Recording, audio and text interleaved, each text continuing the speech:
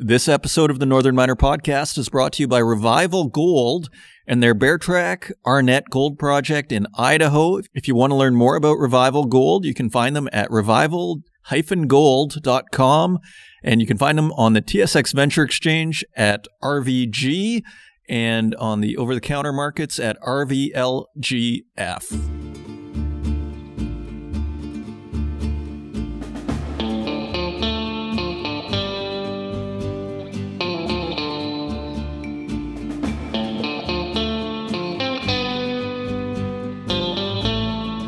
Hello and welcome to the Northern Miner Podcast. My name is Adrian Pocabelli, and happy Doge Day to everybody. If you're paying attention, I guess April 20th is now Doge Day, and I always look at things from a narrative perspective first and foremost.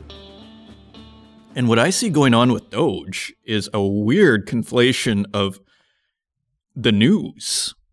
You have Tesla and Elon Musk, who is basically kind of pumping Doge, to speak very generally.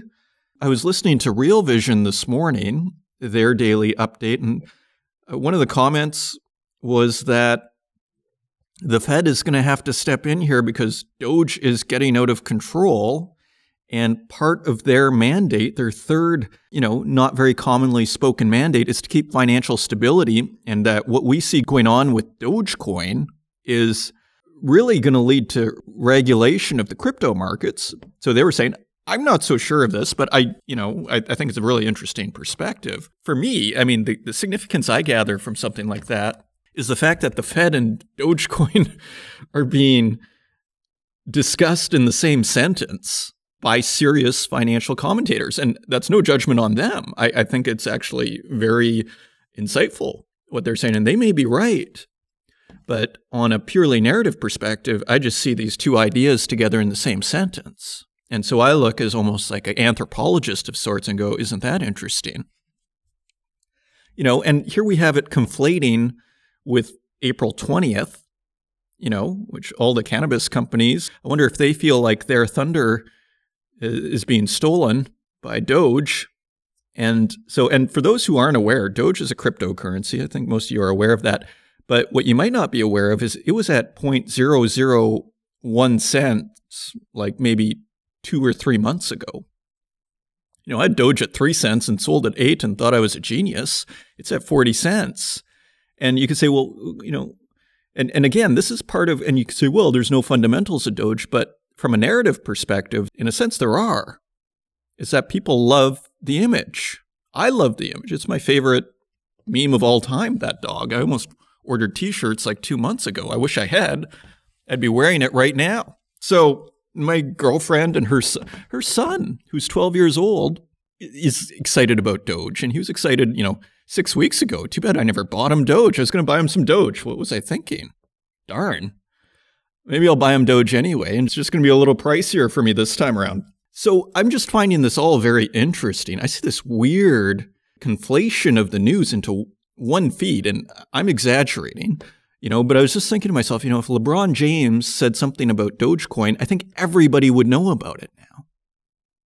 See what I'm saying? I think if you're on Wall Street, you're going to hear about LeBron James saying something about Dogecoin. If you're in sports, if you're in, IT, if you're working at Amazon, somewhere I feel like all these ideas are starting to get mixed together.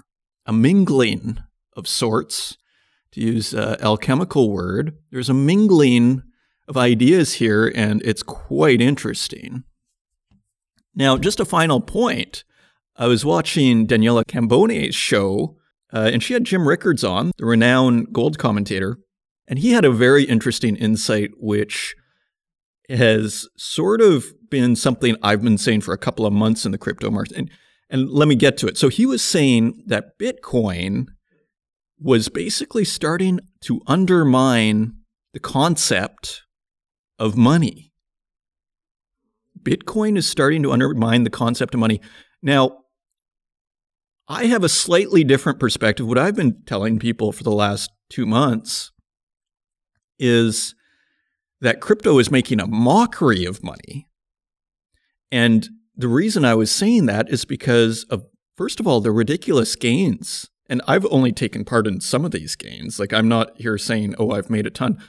But some people are making hand over fist. And I'm telling you, it is not uncommon for some of these IDOs, initial DEX offerings, decentralized exchange offerings, for people to make 100x. Okay, so if you're lucky enough to get your $500 into that IDO, you're making $50,000 within 3 or 4 days of giving your money. And just a fine point on that, I have participated. This isn't just a story. Like 2 months ago, I got something that went up 20x. I was able to put in $1,000, walked away with $20,000 3 days later. There's a vesting period. You have to sell over time, but it's held its price. And that vesting period is over. And I told my girlfriend that day, I was like, I just made $20,000. I feel guilty. So the reason I say that is not to be like, yay for me. I'm just saying this is real. This is real. That's only happened to me once, by the way. Some of these people, they're making 100x, 50x. And what it does is this is more money than some people make in their entire lives. And I'm just saying in crypto, for things to go like 3x on an IDO is a disappointment. Think about that. So I don't want to go on too long here. We have a very exciting show. But all to say is this idea of money and the concept of money, as Jim Rickards was saying, is starting to be undermined. I agree with him. As I've been saying, when you see these 100x, 50x, and these kids making $50,000 in 3 days, it makes a mockery of money. I mean, what about all these people who are working at a job, and then they're like, okay, and then they spend 2 years. I felt guilty with my little wins, relatively speaking. And you saw it with the art as well, with Beeple and the $69 million sale for a digital art piece. I mean, if you look at art media for the last 10 years, what is their go-to headline? It's, this auction happened at Christie's and it's worth $100 million. And this went for $20 million, a new record. The crypto art market has made a mockery of the art market. In my opinion, it's turned everything upside down. I would argue. I'm sure there's a lot of people that would disagree with me. But just as crypto has made a mockery of money, this digital art thing, say the Beeple, made a mockery of the art market. Because now if that's your main line, that the significance is based on how much money is spent, where does that leave your narrative? So I have gone on long here. We have a very exciting show.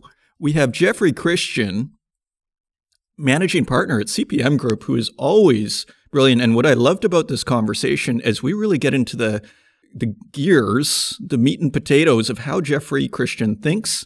I asked him about the super cycle as I had to, and he said it's a marketing term. And this really gets to the heart of how Jeffrey Christian thinks.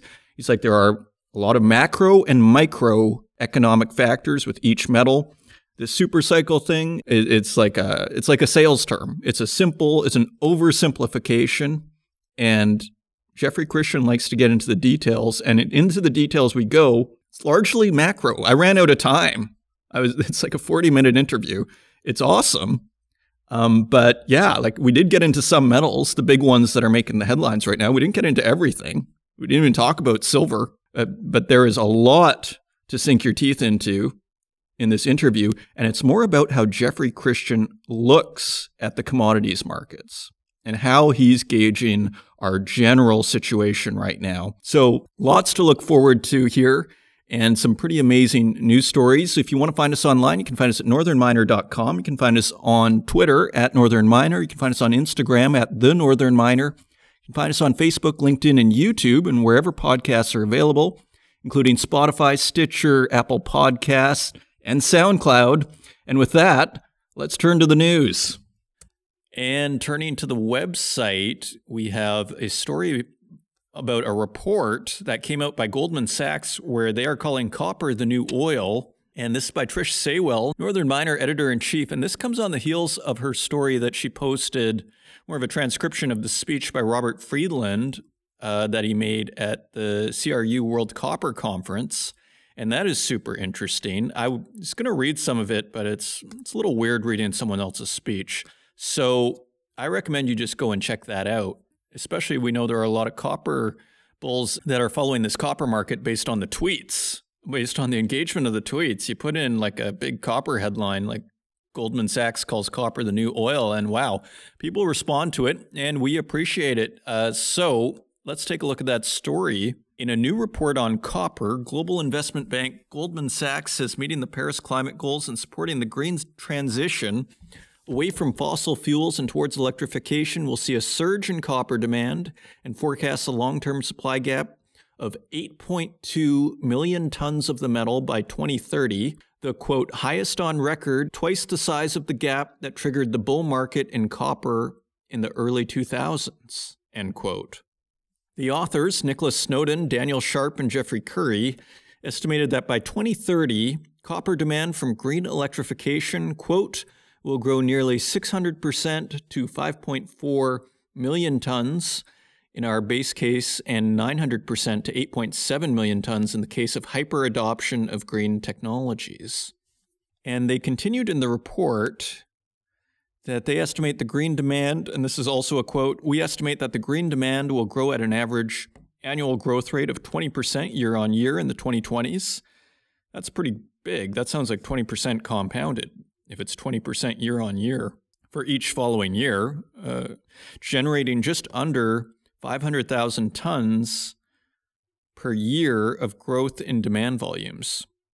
And this is another quote, crucially, the copper market as it currently stands is not prepared for this demand environment. The market is already tight as pandemic stimulus, particularly in China, have supported a resurgence in demand set against stagnant supply conditions. Moreover, a decade of poor returns and ESG concerns have curtailed investment in future supply growth, bringing the market the closest it's ever been to peak supply, end quote. So stick around for the Jeffrey Christian interview, the Battle of the Jeffreys here, because he also talks about copper, and he is not quite so, I want to call Goldman Sachs alarmist, but he's a little more sanguine on the copper market. Continuing on, the analysts argue that the mining industry, quote, remains wary of a pivot towards growth after the price collapse in the mid-2010s severely punished any front-foot producers, end quote. And despite the fact that copper prices are up 80% over the last year, there have been no material greenfield project approvals. And more consternation. Another quote, this long lead time for the majority of copper supply, combined with the mining sector's resistance towards new capex, leaves the copper market running out of runway to secure the necessary supply to meet demand in the second half of the decade. Given the size of deficits starting from the same point, approvals and investment in mine projects have to start now. And so they think a lot of this is going to come from EVs. Again, Jeffrey Christian is a bit of a skeptic on that. Copper demand for solar power, meanwhile, is expected to rise 400,000 tons this year. So also solar power and copper demand for wind turbines is expected to triple to 1.3 million tons by 2030. And just a couple more quotes here. As we have long argued, moving the global economy toward net zero emissions remains a core driver of the structural bull market in commodities demand, in which green metals, copper in particular, are critical. We estimate that by mid-decade, this growth in green demand alone will match and then quickly surpass the incremental demand China generated during the 2000s. Ripple effects into non-green channels mean the 2020s are expected to be the strongest phase of volume growth in global copper demand in history. Just going to repeat that. Ripple effects into non-green channels means the 2020s are expected to be the strongest phase of volume growth in global copper demand in history. All right. So this does dovetail off a recent Global Mining Symposium feature that we had on this podcast, where CHR Metals' Hugh Roberts was saying basically the same thing, that the greening of the economy, the electrification of the economy, could be expected to play the same role as China played in the 2001 to 2010, 2011 bull market. So interesting when you get that similar viewpoint. Don't worry, we have Jeffrey Christian to provide alternate views later on in the program. Moving on, lithium is also exciting people a lot. Macquarie joins peers on bullish lithium prices outlook. This is by Cecilia Jamasmy, mining.com. Lithium shares are on a roll after investment bank Macquarie joined peers in predicting a further increase in prices for the key battery metal driven by increasing demand from electric vehicles, which is expected to push the market into undersupply. Analysts at the bank are now forecasting prices to rise by between 30 and 100% for the next 4 years. Quote, our bullish EV demand outlook sees the lithium market move to deficit in 2022, with material shortages emerging from 2025. A lot is being bet on this electrical vehicle move that people are expecting. So, again, if Jeffrey Christian is right in his skepticism towards EVs, and we have an article from a couple of weeks ago where he goes into detail on that, it will be interesting. So we have Cameron Perks, a senior analyst at Benchmark Mineral Intelligence, who told Bloomberg, quote, if lithium and other high-cost inputs such as cobalt and nickel enter periods of sustained higher pricing, this would eventually take its toll on the ability of battery producers to keep lowering costs. And Orocobre, meanwhile, and Galaxy Resources have been upgraded by Macquarie. And, yesterday's news was that Orocobre and Galaxy are merging. And maybe we'll get to that story next. So they raised their ratings for Orocobre and Galaxy Resources. And further, Macquarie's bullish price outlook is based on the same data Citi used in mid-February, when it upgraded its view of the battery metals sector and proclaimed that EVs were driving lithium price recovery. Quote, EV sales proved to be extremely resilient in 2020, growing by more than 35% year on year, while overall passenger vehicle sales fell by 20%. So, very interesting story. Beautiful picture there of Bolivia's Salar Uyuni. Some of these lithium pictures are just stunning. So now let's take a look at this merger which happened like 2 days later, yesterday, as far as I understand. Orocobre and Galaxy Resources, both lithium producers and processors mentioned in the previous article, they are to merge in $3 billion deal. Lithium miners Galaxy Resources and Orocobre, and this is written by Cecilia Jamasmy, mining.com, lithium miners Galaxy Resources and Orocobre have agreed to a merger that would create a $3.1 billion company set to be the world's fifth largest producer of lithium chemicals, the refined form of the raw material used to make EV batteries. The business combination, the biggest mining sector deal of the year so far, will unlock significant synergies for the new company, the company said. Quote, the logic of this merger is compelling, Orocobre's chairman, Robert Hubbard, said, who became deputy chairman of the new merged company. Orocobre produces lithium carbonate at its Olaroz operation in Argentina, while Galaxy has a mine in Australia and growth projects in Canada and South America. It's going to turn into a real global company. And we have a quote from Orocobre's current CEO and managing director, Martin Perez. The merger consolidates the combined group's position in Argentina and will give us significant operational, technical, and financial flexibility to deliver the full value of our combined portfolio. From Galaxy's perspective, and we have another quote from Galaxy CEO Simon Hay. From Galaxy's perspective, we were looking for a partner which had a deep in-country Argentinian experience, and we've got that in Orocobre. So it sounds like a friendly merger here. And it is expected to be complete in August of this year. And the head office will be in Buenos Aires, Argentina, with corporate headquarters on the Australian East Coast. I'm not sure what the difference between the head office and the corporate office is. It sounds like a very fun company if you're going to be flying between Buenos Aires and Australia. So moving on, Glencore shareholders are in revolt over the CEO pay, and this is the new CEO, Gary Nagel. And this is also by Cecilia Jamasmie, Mining.com. Proxy advisors Glass Lewis, one of Glencore's top shareholders, is pushing investors to vote against the company's plans to pay its new chief executive, Gary Nagel, up to $10.4 million. In a report for clients, Lewis said it was concerned that the remuneration package for Nagel was, quote, excessive for a newly appointed CEO with no previous experience of running a publicly listed company, end quote. And this is on the heels of Ivan Glassberg, its long-serving CEO, who announced that he was stepping down in December to be replaced by Nagel, who was the head of its coal mining business. And Glass Lewis also said, quote, we consider a base salary of $1.8 million in conjunction with a short-term incentive opportunity of 250% of salary and an RSP opportunity of 225% of salary to be excessive, end quote. So Glencore shareholders not too happy with that. I remember when that was happening at Barrick about 5 or 6 years ago. It was John Thornton, and he was, people weren't happy. The share price wasn't doing too well, and he was getting paid quite a lot of money. And finally, last story here. Anglo American to run South American mines 100% on renewables.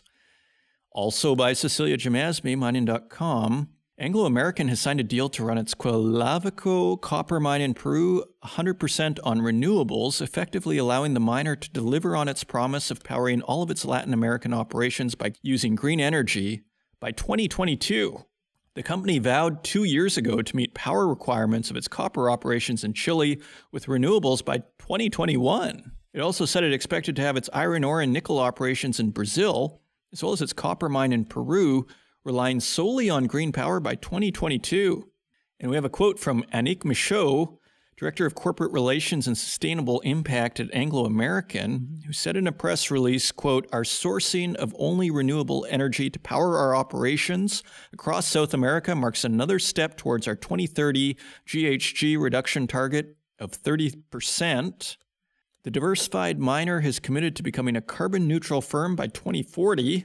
Earlier this month, it took a step further into exiting polluting commodities by announcing it would separate its South African coal assets into a new business this year. The move came amid mounting pressure from investors, regulators, and environmental organizations to make miners either sell coal assets or to limit their exposure to fossil fuel. Now, this can only bode well for uranium companies, I imagine. And we have a quote from Tom McCulley, CEO of Anglo American in Peru, and he says, quote, copper has such an important role to play in enabling the global transition to a low-carbon economy, so it is important for Anglo American's new world-class copper mine in Peru, Quelavico, to lead the way by minimizing its own carbon and broader environmental footprint, end quote. So Anglo American really making some strides to become 100% renewable, and where it can't, it is spinning off in South African coal companies. Let's just spin those ones off because we're not going to be able to fix those ones. I am being facetious here. Okay, so those are your news stories. Now let's take a quick look at metal prices.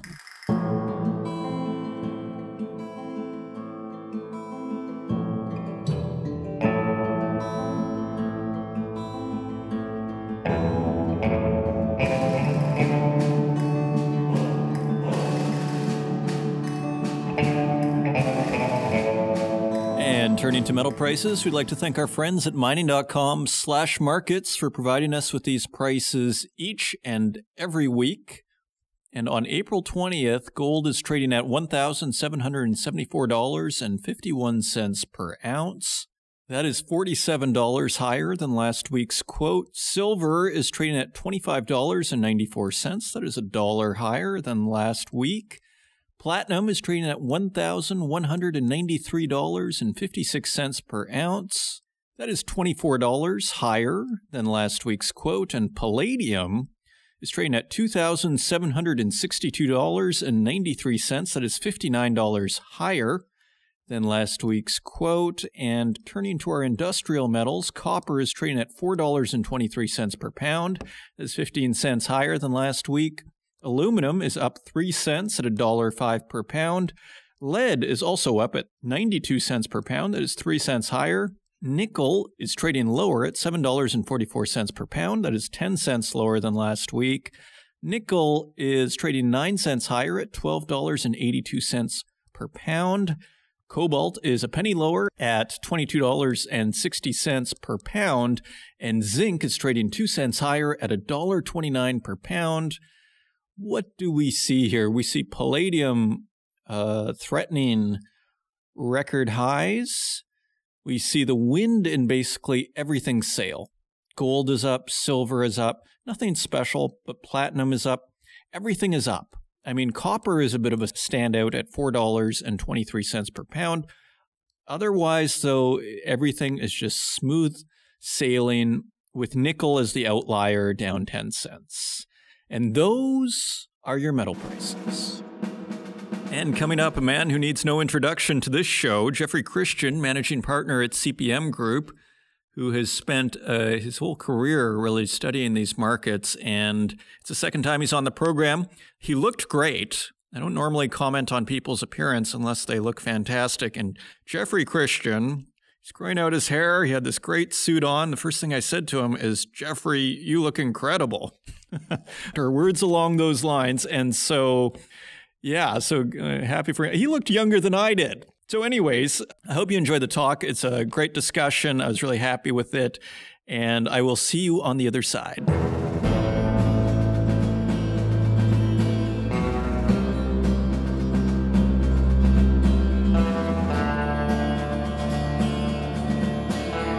Joining me on the program today, I'm very thrilled to welcome back Jeffrey Christian, who is managing partner at CPM Group. I had a great interview with Jeffrey about 6 months ago, and a ton of stuff has happened in the market, and I'm just delighted that he came back on the program. Jeffrey, welcome.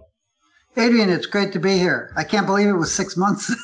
Maybe it's been 4. Maybe it hasn't been 6. Anyway, yeah. Yeah, good call. So,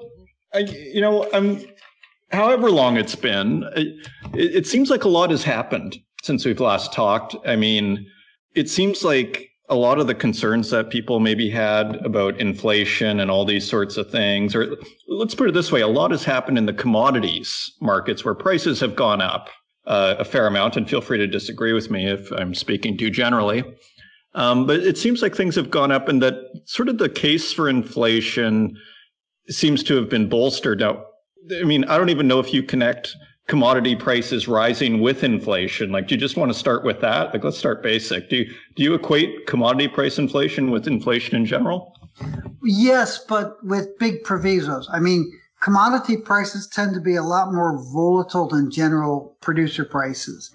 They're smaller. Yeah, just by definition, the commodities markets are smaller than the broader economy. So they tend to be more volatile. And there is a connection between rising commodity prices and general price inflation.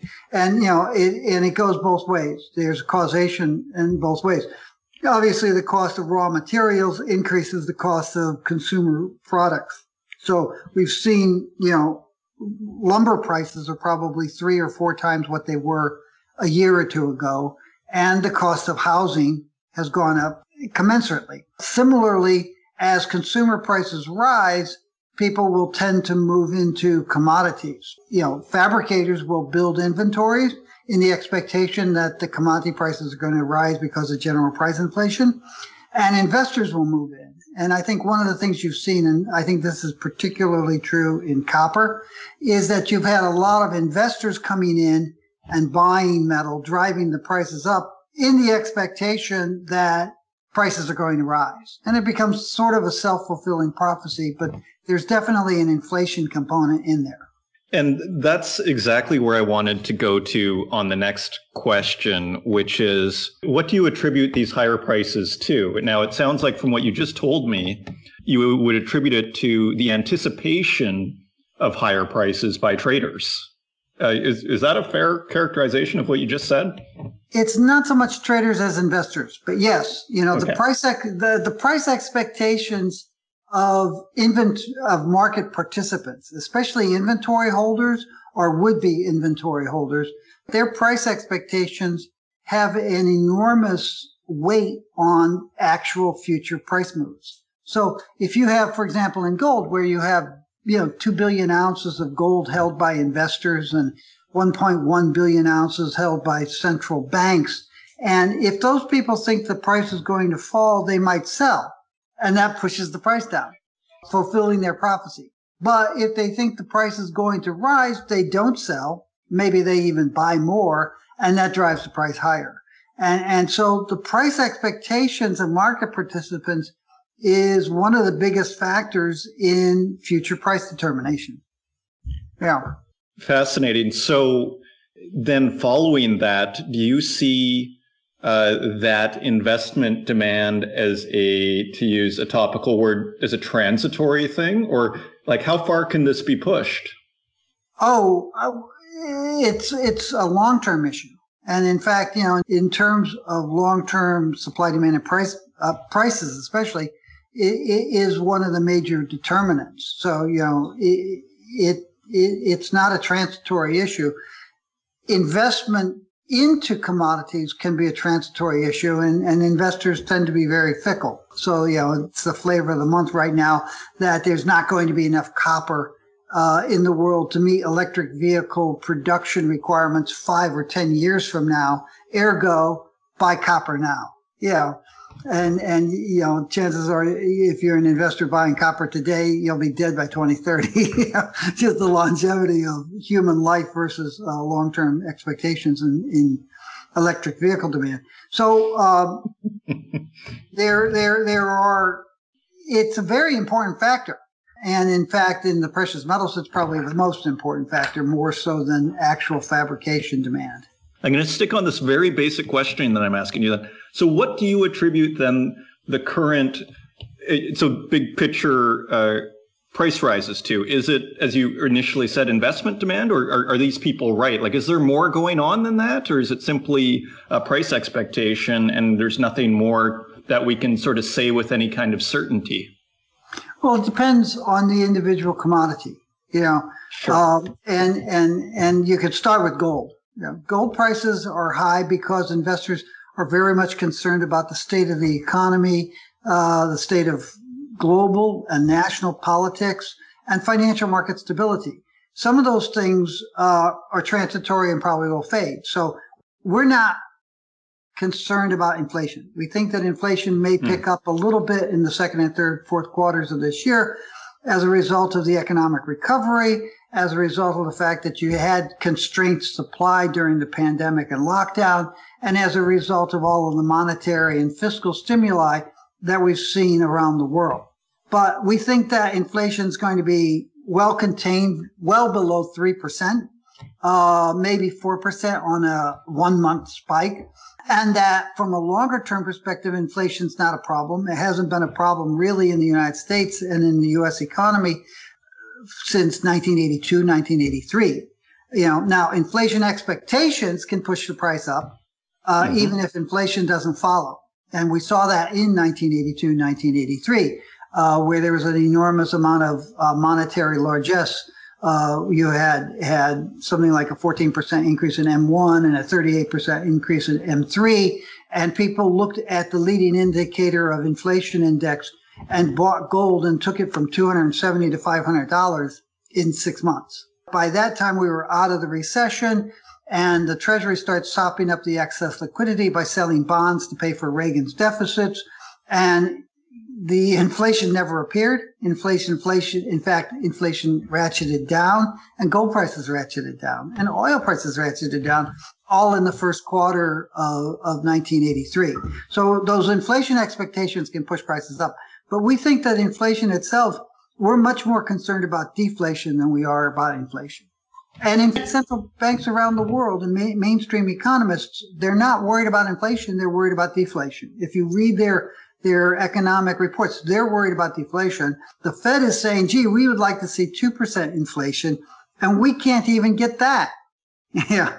So the idea of long-term inflation doesn't seem like a problematic issue to me. Now, going back to gold, there are other reasons why you might want to buy gold. Financial market stability.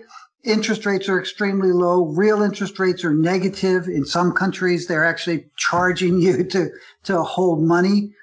So there are financial market issues that would say to investors, hey, this is a good time to buy gold. The stock market is extremely high. If you look at it, that's where the inflation's been. People say, well, how can you have all this monetary largesse without inflation? Well, there are a couple of reasons, but, not to belabor the point. One of the things is that you have had inflation. All of that money's been going into the stock market and the bond market. That's why you have very high bond prices and very high stock prices. That causes those investors then to say, I think I should be hedging my stock exposure. I mean, you have a PE ratio in the New York Stock Exchange around 42 to 1 right now. So like no one's buying a stock based on the corporation's prospects. This is all like a gamble. And you're all, everybody in the stock market right now is saying, boy, I have been making out like a bandit at this roulette table. What are the odds that the next spin goes against me? And so some of that money's moving into gold. I think all of this is so topical. And so would you agree then, would you call that what people call asset price inflation versus like consumer or, the basic price inflation? Is that what you are basically saying?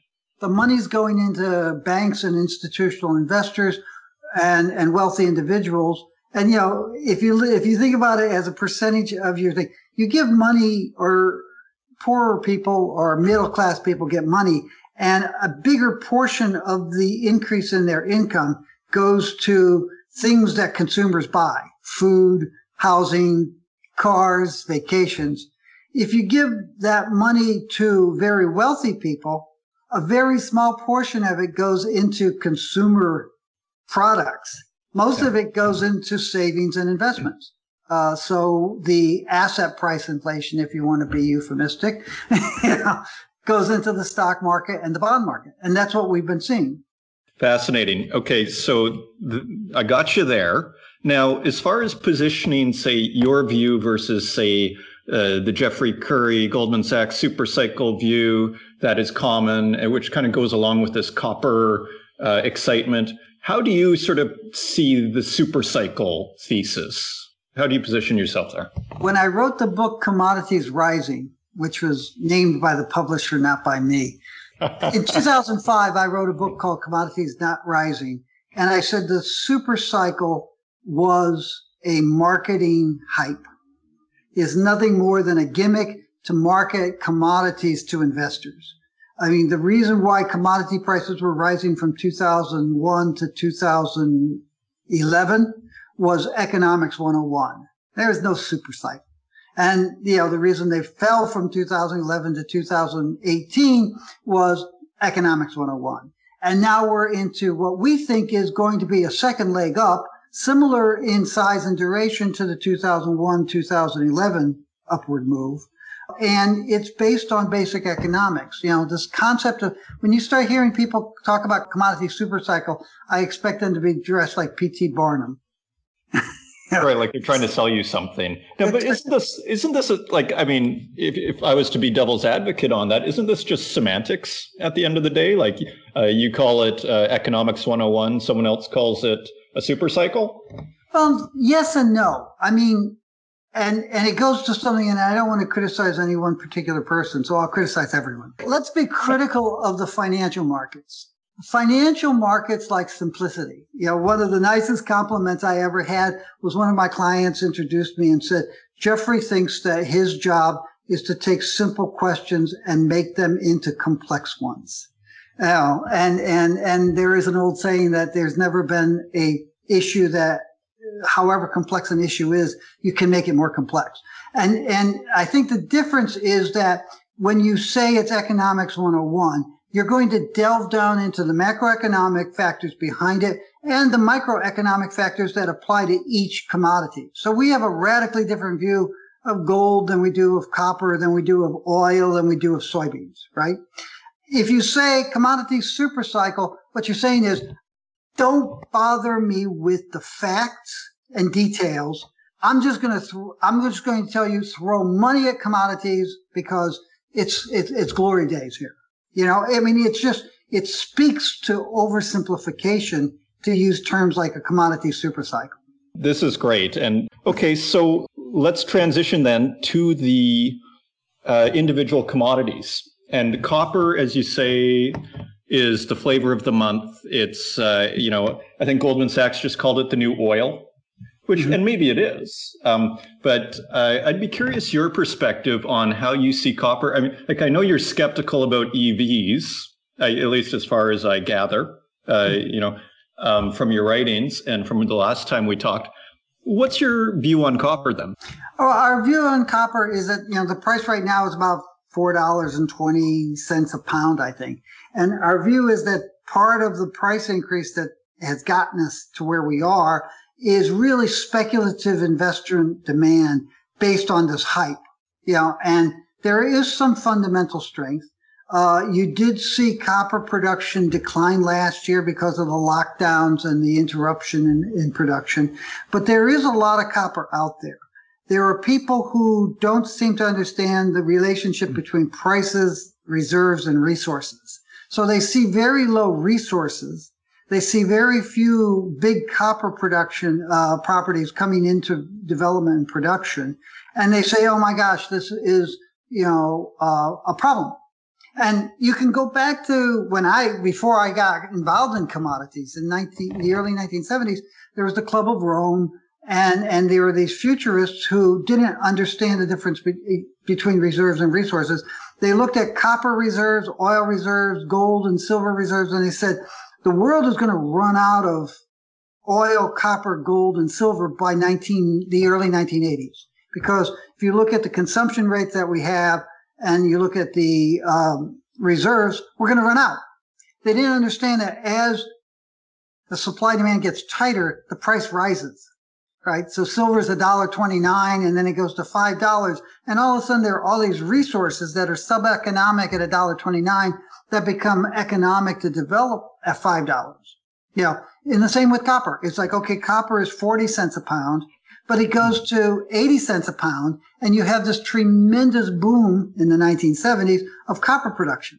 So there are people who look at perhaps inflated expectations for copper demand going out 10 years because of inflated expectations of electric vehicles and other things and the electrification. And again, it's like this oversimplification of the reality, and we can get into that in a second, and I will. But they have this oversimplification of the demand curve over the next 10 years. And then they look at reserves and they look at the lack of large properties being developed. And they say, we're not going to have enough copper, not realizing that there are a lot of large properties that haven't been developed, that have been known for a decade or 2 decades or 4 decades, that at $4.20 makes sense to develop. Right? On the demand side, just let me back up on that one thing. These are wild expectations of copper use and electrification. But you start saying, okay, well, let's talk to the electricity transmission industry. How fast can you build a smart new grid? And they say, well, this is our projection. These are our capacities to build it. And there are these expectations that are really high that don't take into account the fact that the copper using industries can't grow that fast. They don't have the manufacturing capacity and the finance to grow as fast as some of these projections on the demand side. And by they, are you saying investors? These people that can't read the difference between resources and reserves? Like, is that who you mean? Well, it's a whole range of people. I mean, a lot of them are buy-side investors, and you see this tremendous amount of cash that needs to be deployed.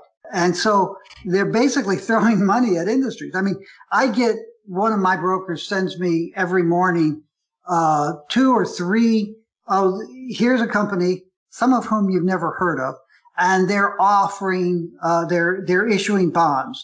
And do you want to subscribe? And the price is not given and the total amount is not given. And usually by 11 or 11:30 a.m., they're fully subscribed and the offer is closed. I mean, there's such a tremendous amount of money that institutional investors need to deploy. They're throwing it at everything, sort of like they did in the tech bubble in 2000. I see the same thing. And I know you're not a big crypto person, but I see these people do these IDOs, which is like an ICO, like a initial offering. And there's like 100 people that want to get in for every one person that gets in. Right. Like and it's almost like the SPACs. We're seeing a similar thing, right? It's exactly the same thing. So, I mean, and I want to get to the other commodities, but I do want to back up for a second. Is this just, again, symptomatic of too much money being out there? Like, I mean, you've been looking at markets studiously and carefully for decades. What do you attribute this to? It's too much money, but there's some other things too. I mean, we've had regulatory changes, which have actually, like in Europe, you have MiFID II.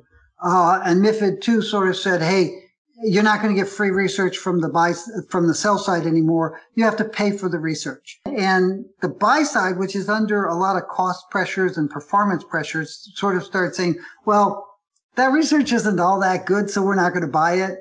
And the analysts and portfolio managers within those institutions would say, well, we really need some independent research here, so let's buy some research. And senior management saying, well, we're under cost pressures. And quite frankly, that computer in the next room over is outperforming you. So maybe you need less research and maybe you need to think less about the individual things and just throw money at the market, right? Because that computer is a lot cheaper than you and it doesn't have all kinds of weird demands like, my prima donna analysts have. So the buy side is saying, no, we're not going to spend money on research. And you've now had about 3 or 4 years where the buy side has wildly underanalyzed the markets that they're investing in. And because of the excess of money chasing these things, and because the corporations are taking their cash and buying back their shares, the stock market has gone up. And the models say, hey, this is okay that you don't know what you're buying because the price is rising anyway. But like I said, if you start saying, okay, the average PE on an ICE is 42, you look at Tesla, and Tesla's PE ratio is now down to 1,700 years. Right. It used to be 2,700 years. Right. And if you look at the earnings that they have reported, the majority of Tesla's earnings have been selling their clean credits to auto companies that don't have electric vehicles. They've made more money selling their credits for clean cars than they have made selling the cars. So you've got a lot of things that are just flashing red and orange in this market. So what do you do with your money? Or I don't know if you talk about that on in interviews, but what do you do? I mean, to me, that's like you say, it's flashing orange and red. And I think a lot of people see this. But what do you do? Do you buy gold? I mean, well, it's fine. Yeah, obviously I like gold and silver, and we help investors buy gold and silver wisely.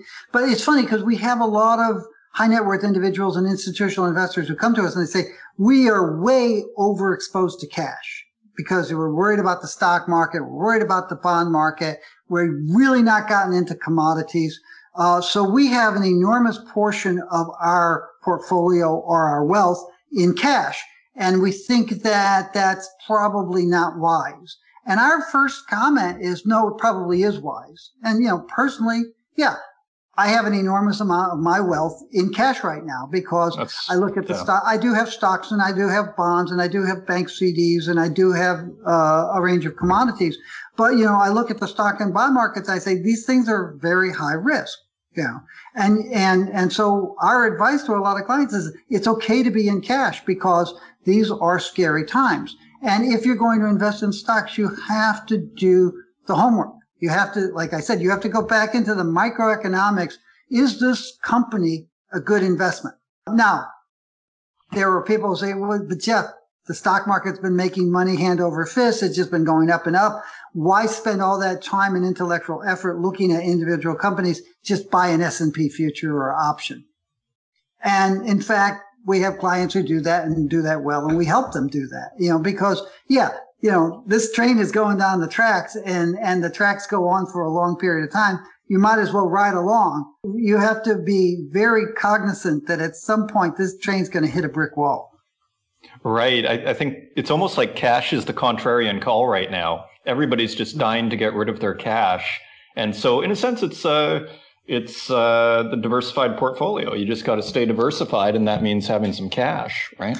Well, it's interesting because you know, and what you say is true, and on a rhetorical level, you hear a lot of people bad mouthing cash. But if you looked at the actual statistics, and I don't have them in front of me, but if you looked at the actual statistics, I would suggest that probably you have a higher portion of wealth in cash than you have had typically in the past. Now, finally, and then we'll get on to palladium, which I want to get to, but wouldn't that bode well for all these assets, though? If you have tons of money on the sidelines, doesn't that mean, hey, this can go a lot further? Right? That's what I'm saying. I mean, you know, this party is going to go on for a while. And those people who say, well, you know, the Fed is out of bullets, or the Fed doesn't, is losing control, or hyperinflation is coming, or the Great Depression is coming, they're all wrong. They're all wrong. This game can go on for a long period of time. And, you know, we're actually writing a report for one of our clients right now and the working title is, Gold is a Good Investment Despite What the Gold Bulls Say. You know? Did you come up with that title? Yes. We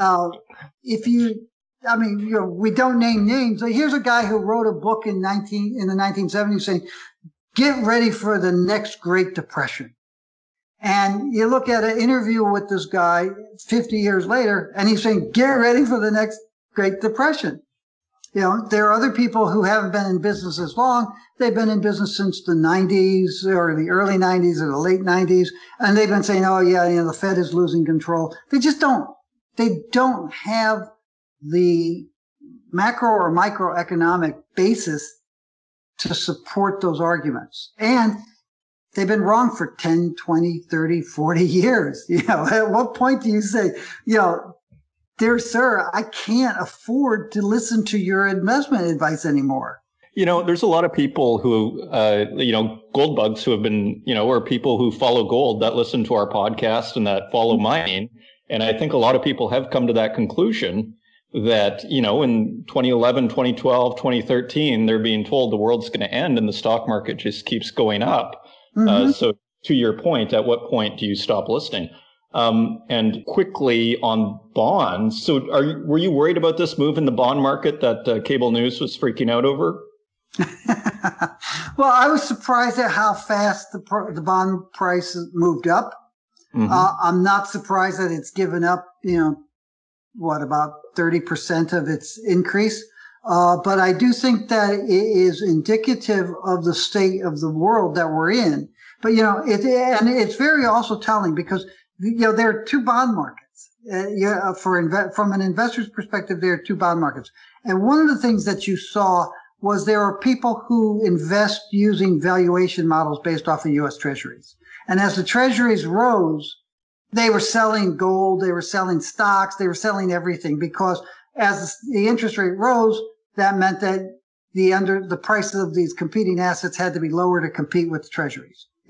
And that's a very short-term type of thing. Then you had all these longer-term investors saying, wait a second, yeah, the interest rates are rising, but they're going from 1 to 1.7. They're still at incredibly low levels, and you still have negative real interest rates, which is what really matters, if you're, so I don't see what all the hoopla is because I'm a long-term investor, and as a long-term investor, 1.7% and a negative 1% real interest rates doesn't cause me to say I don't need gold anymore.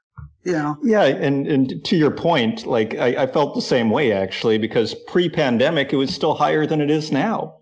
Exactly. So it's sort of like, what's the big, what are we, it means we're reopening, let's not pull the fire alarm. Okay. So quickly, just on palladium, it looks like it's hitting it's going to break an all-time high. What are your thoughts? Again, it's a combination of things. First off, you had some supply problems, both in Russia and in South Africa. The South African ones seem to be behind us, but the Russian ones are just emerging, and we're not clear because it's Norilsk and it's Russia. We're not clear how serious those supply disruptions are. So you have some fabricators and market intermediaries who have been scrounging for inventory until they have a better idea of supply. Second thing is, again, and you have to understand percentages. Yeah. We're coming out of a very bad 2020 in terms of the auto industry and to some extent electronics, although electronics did pretty well because people were buying a bunch of home electronics to set themselves up to work from home. But with the auto sector, which is the major palladium market, you had a devastatingly bad 2020, and now you're seeing a sharp increase in auto production and sales, partly because you're coming out of that trough, but also because, like in the United States and Europe and Canada, people are moving to the suburbs, so they need a car or they need two cars, and so you are seeing fabrication demand rising. You're seeing inventory building by fabricators and the processors in the supply chain. And then you have investors moving in. And the big problem is, how much of this is investor demand that can turn around at a dime and how much of this is real demand. And we're not quite sure what the mix is. But clearly record prices are being assisted by a large amount of investor funds moving into palladium. So the price keeps rising. It keeps moving to record levels. 10 years ago, we probably said, hey, this doesn't have much further to go. But after 10 years of steady increases and ever higher record prices, we're disinclined to say that because the future price of palladium is heavily dependent on the future price expectations of those inventory holders.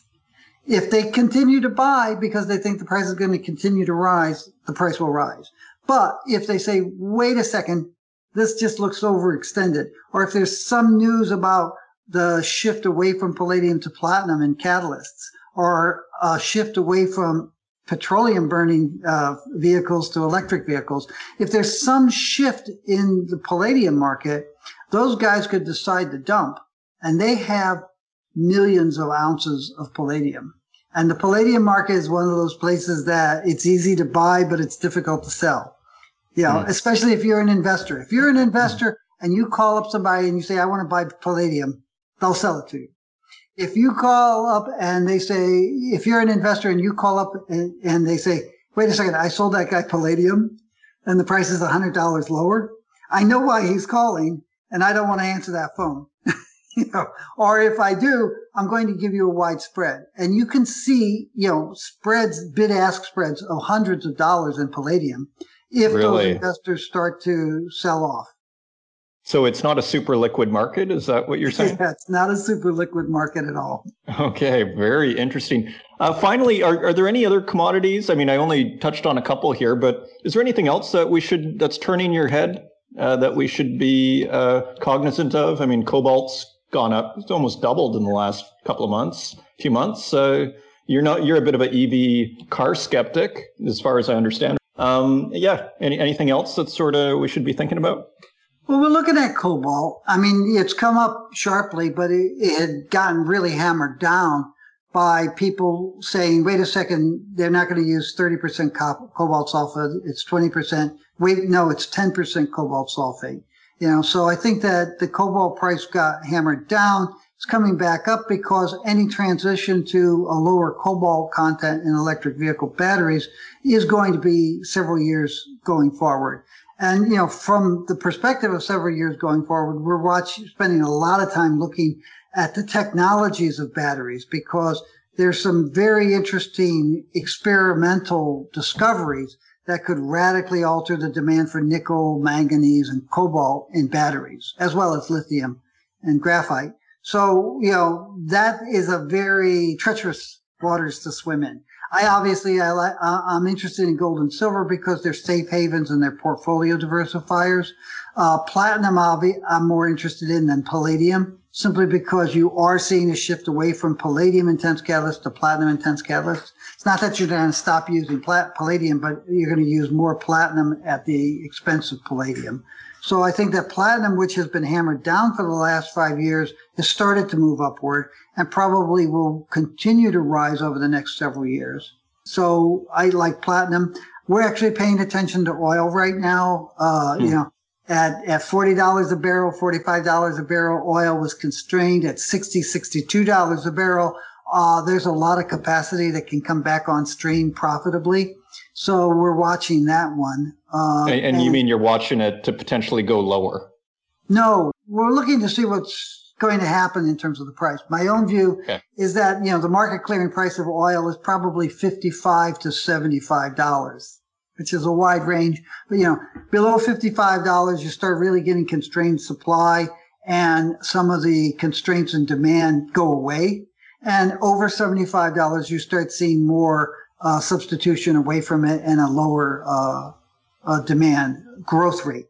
So, we're watching oil a little bit. That's probably pretty much what we're focusing on right now. Okay, and nickel, any thoughts, or is it just another industrial commodity, no big deal? I'll be honest with you, I haven't looked at nickel. We are looking at it because of the nickel sulfate issue with electric vehicle batteries, but that's a high purity nickel. And right now, it represents a relatively small portion of the nickel market. 5 years, 10 years from now, it may be much more important. In terms of nickel today in the broader nickel market, it's really a steel issue right now, and that has to do with the economic recovery. It has to do with Chinese-Australian political relations and a variety of other issues. And tell me about China. I mean, there's rumors of stockpiling in China. What's the deal with, to ask a very big picture question and take it wherever you want to take it, what's the deal with commodities in China? Do you have any insights for us on that? Well, the thing about China is it's a very large and complex managed economy. It's not a communist, centrally planned economy anymore, but it's not a capitalist economy. It's a managed economy. I tell the joke about, in the early 1990s, after the Soviet Union collapsed and Eastern Europe threw off communism, we went from calling them centrally planned economy net exports to transitional economy net exports. And the Eastern Europeans and the Russians were very happy to see that we thought they were in transition to something ostensibly better. And the Chinese said, what are we transitioning to, Jeff?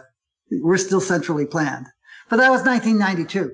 Now you've got a managed economy, and it's a interesting situation because you are seeing pockets of stockpiling. And I think that there are a combination of factors. One is, let's support certain industries that we think are critical and will be critical. And we have to make sure that they survive the current situation, which may not be all that profitable for them, so that they're here in their future when we do need it. There's also an issue, I think, that they're looking at certain metals and chemicals and other things and saying, it's okay for us to have a national stockpile of these things because we are going to need more at some point in the future. And the political environment is becoming much more globally, internationally, is becoming much more hostile for China. It's not just the United States that's doing the saber rattling. Australia and Europe and even Russia behind the scenes are showing a lot more static in their relationships. So the Chinese are saying, we need to protect ourselves and make sure that we can get the products that we need in an increasingly globalized market. So maybe we export less and we stockpile more. In a sense, like get it while you can in case this gets worse. Exactly. Right. And it did seem like they did a lot to alienate a lot of people, a lot of countries in the last year. Right. Good. Okay. Well, thank you, Jeffrey Christian. Thank you for making the time. Jeffrey Christian, CPM Group Managing Partner. It's always a pleasure to get your insights. There's nothing like talking to a real expert on this stuff. Thanks for joining the program. You're welcome.